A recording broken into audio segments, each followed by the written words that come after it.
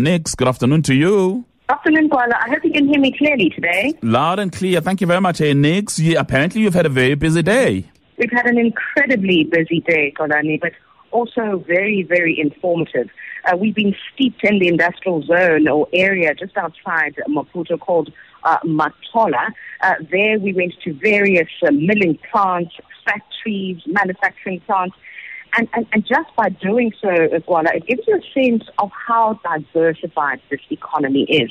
Our first meeting was at ADC. Now, this is the largest FMCG company here, or fast-moving consumer goods, where we spoke to the CEO, gave us great insights into what's happening in this economy.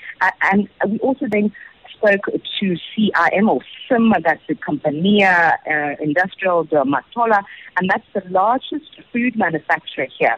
It's a massive milling plant also in Matola. And finally, we ended off our afternoon at a cashew nut processing plant, which, as you know, Ghana, is one of the biggest exports that this country has, particularly to countries like the US, Asia, and South Africa. All of these trips were particularly informative, Ghana. Firstly, as I said, just to see the potential for mass industrialization and for capacitating the economy for widespread manufacturing. Clearly it exists in this economy, and the government and the relevant authorities have invested in that kind of infrastructure. We've also learned a great deal about the costs of doing business across the sector, whether it's in retail or fast-moving consumer goods. It gives you, it's almost like a temperature, a sense of what indeed is happening in those economies. Sure. I just wanted to get a broad perspective about what you would have learned about the Mozambican economy. And I'm saying this on the back of the ratings agencies on South Africa. One of the things that came through over the weekend, Friday and Saturday, was the ratings agencies concerned about political stability as affecting the economy. In Mozambique, what is the broader picture? What are some of the lessons that you've learned? It's threefold in a sense for me today, Kolani. For example, one of the things that the head of ADC told me is that, they're a large, fast-moving consumer goods company. But listen to this statistic, Kolani. This is very revealing about some of the bottlenecks that Mozambique is facing in its economy. Logistics are far behind many, many other countries in the region. For example, to move goods, as he says, from Maputo to Beira, which is the second largest city, which is 1,200 kilometers away, it costs them about $50 a ton to do so. And that's a 2-day trip, give or take.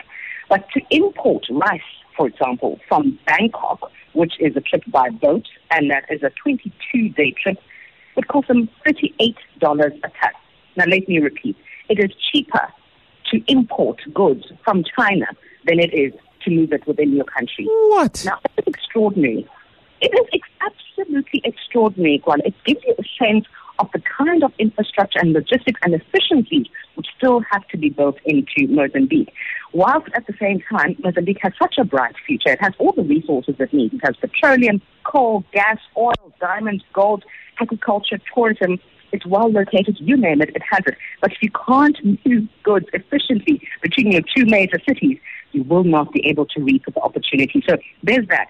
And then, of course, it's been vastly affected, Kuala, by it's vulnerable to currency fluctuations because it imports a lot of finished goods. So when the Mexikai, the local currency, depreciated dramatically against the dollar last year, that had a huge impact on those industries which rely on importing primary raw goods or whatever it is. So it's had a huge impact that. And then finally, to your point about political decisions, certainly Mozambique has taken some rather imprudent ones. Yesterday we spoke about the loans which had been covered up, and which has had a huge impact on confidence in this economy. So it's one of those things, three things which needs to be managed in this economy, but obviously political stability important as well, because we know that Frelimo and Renamo have been engaged in some kind of low-level guerrilla warfare in certain parts of the country.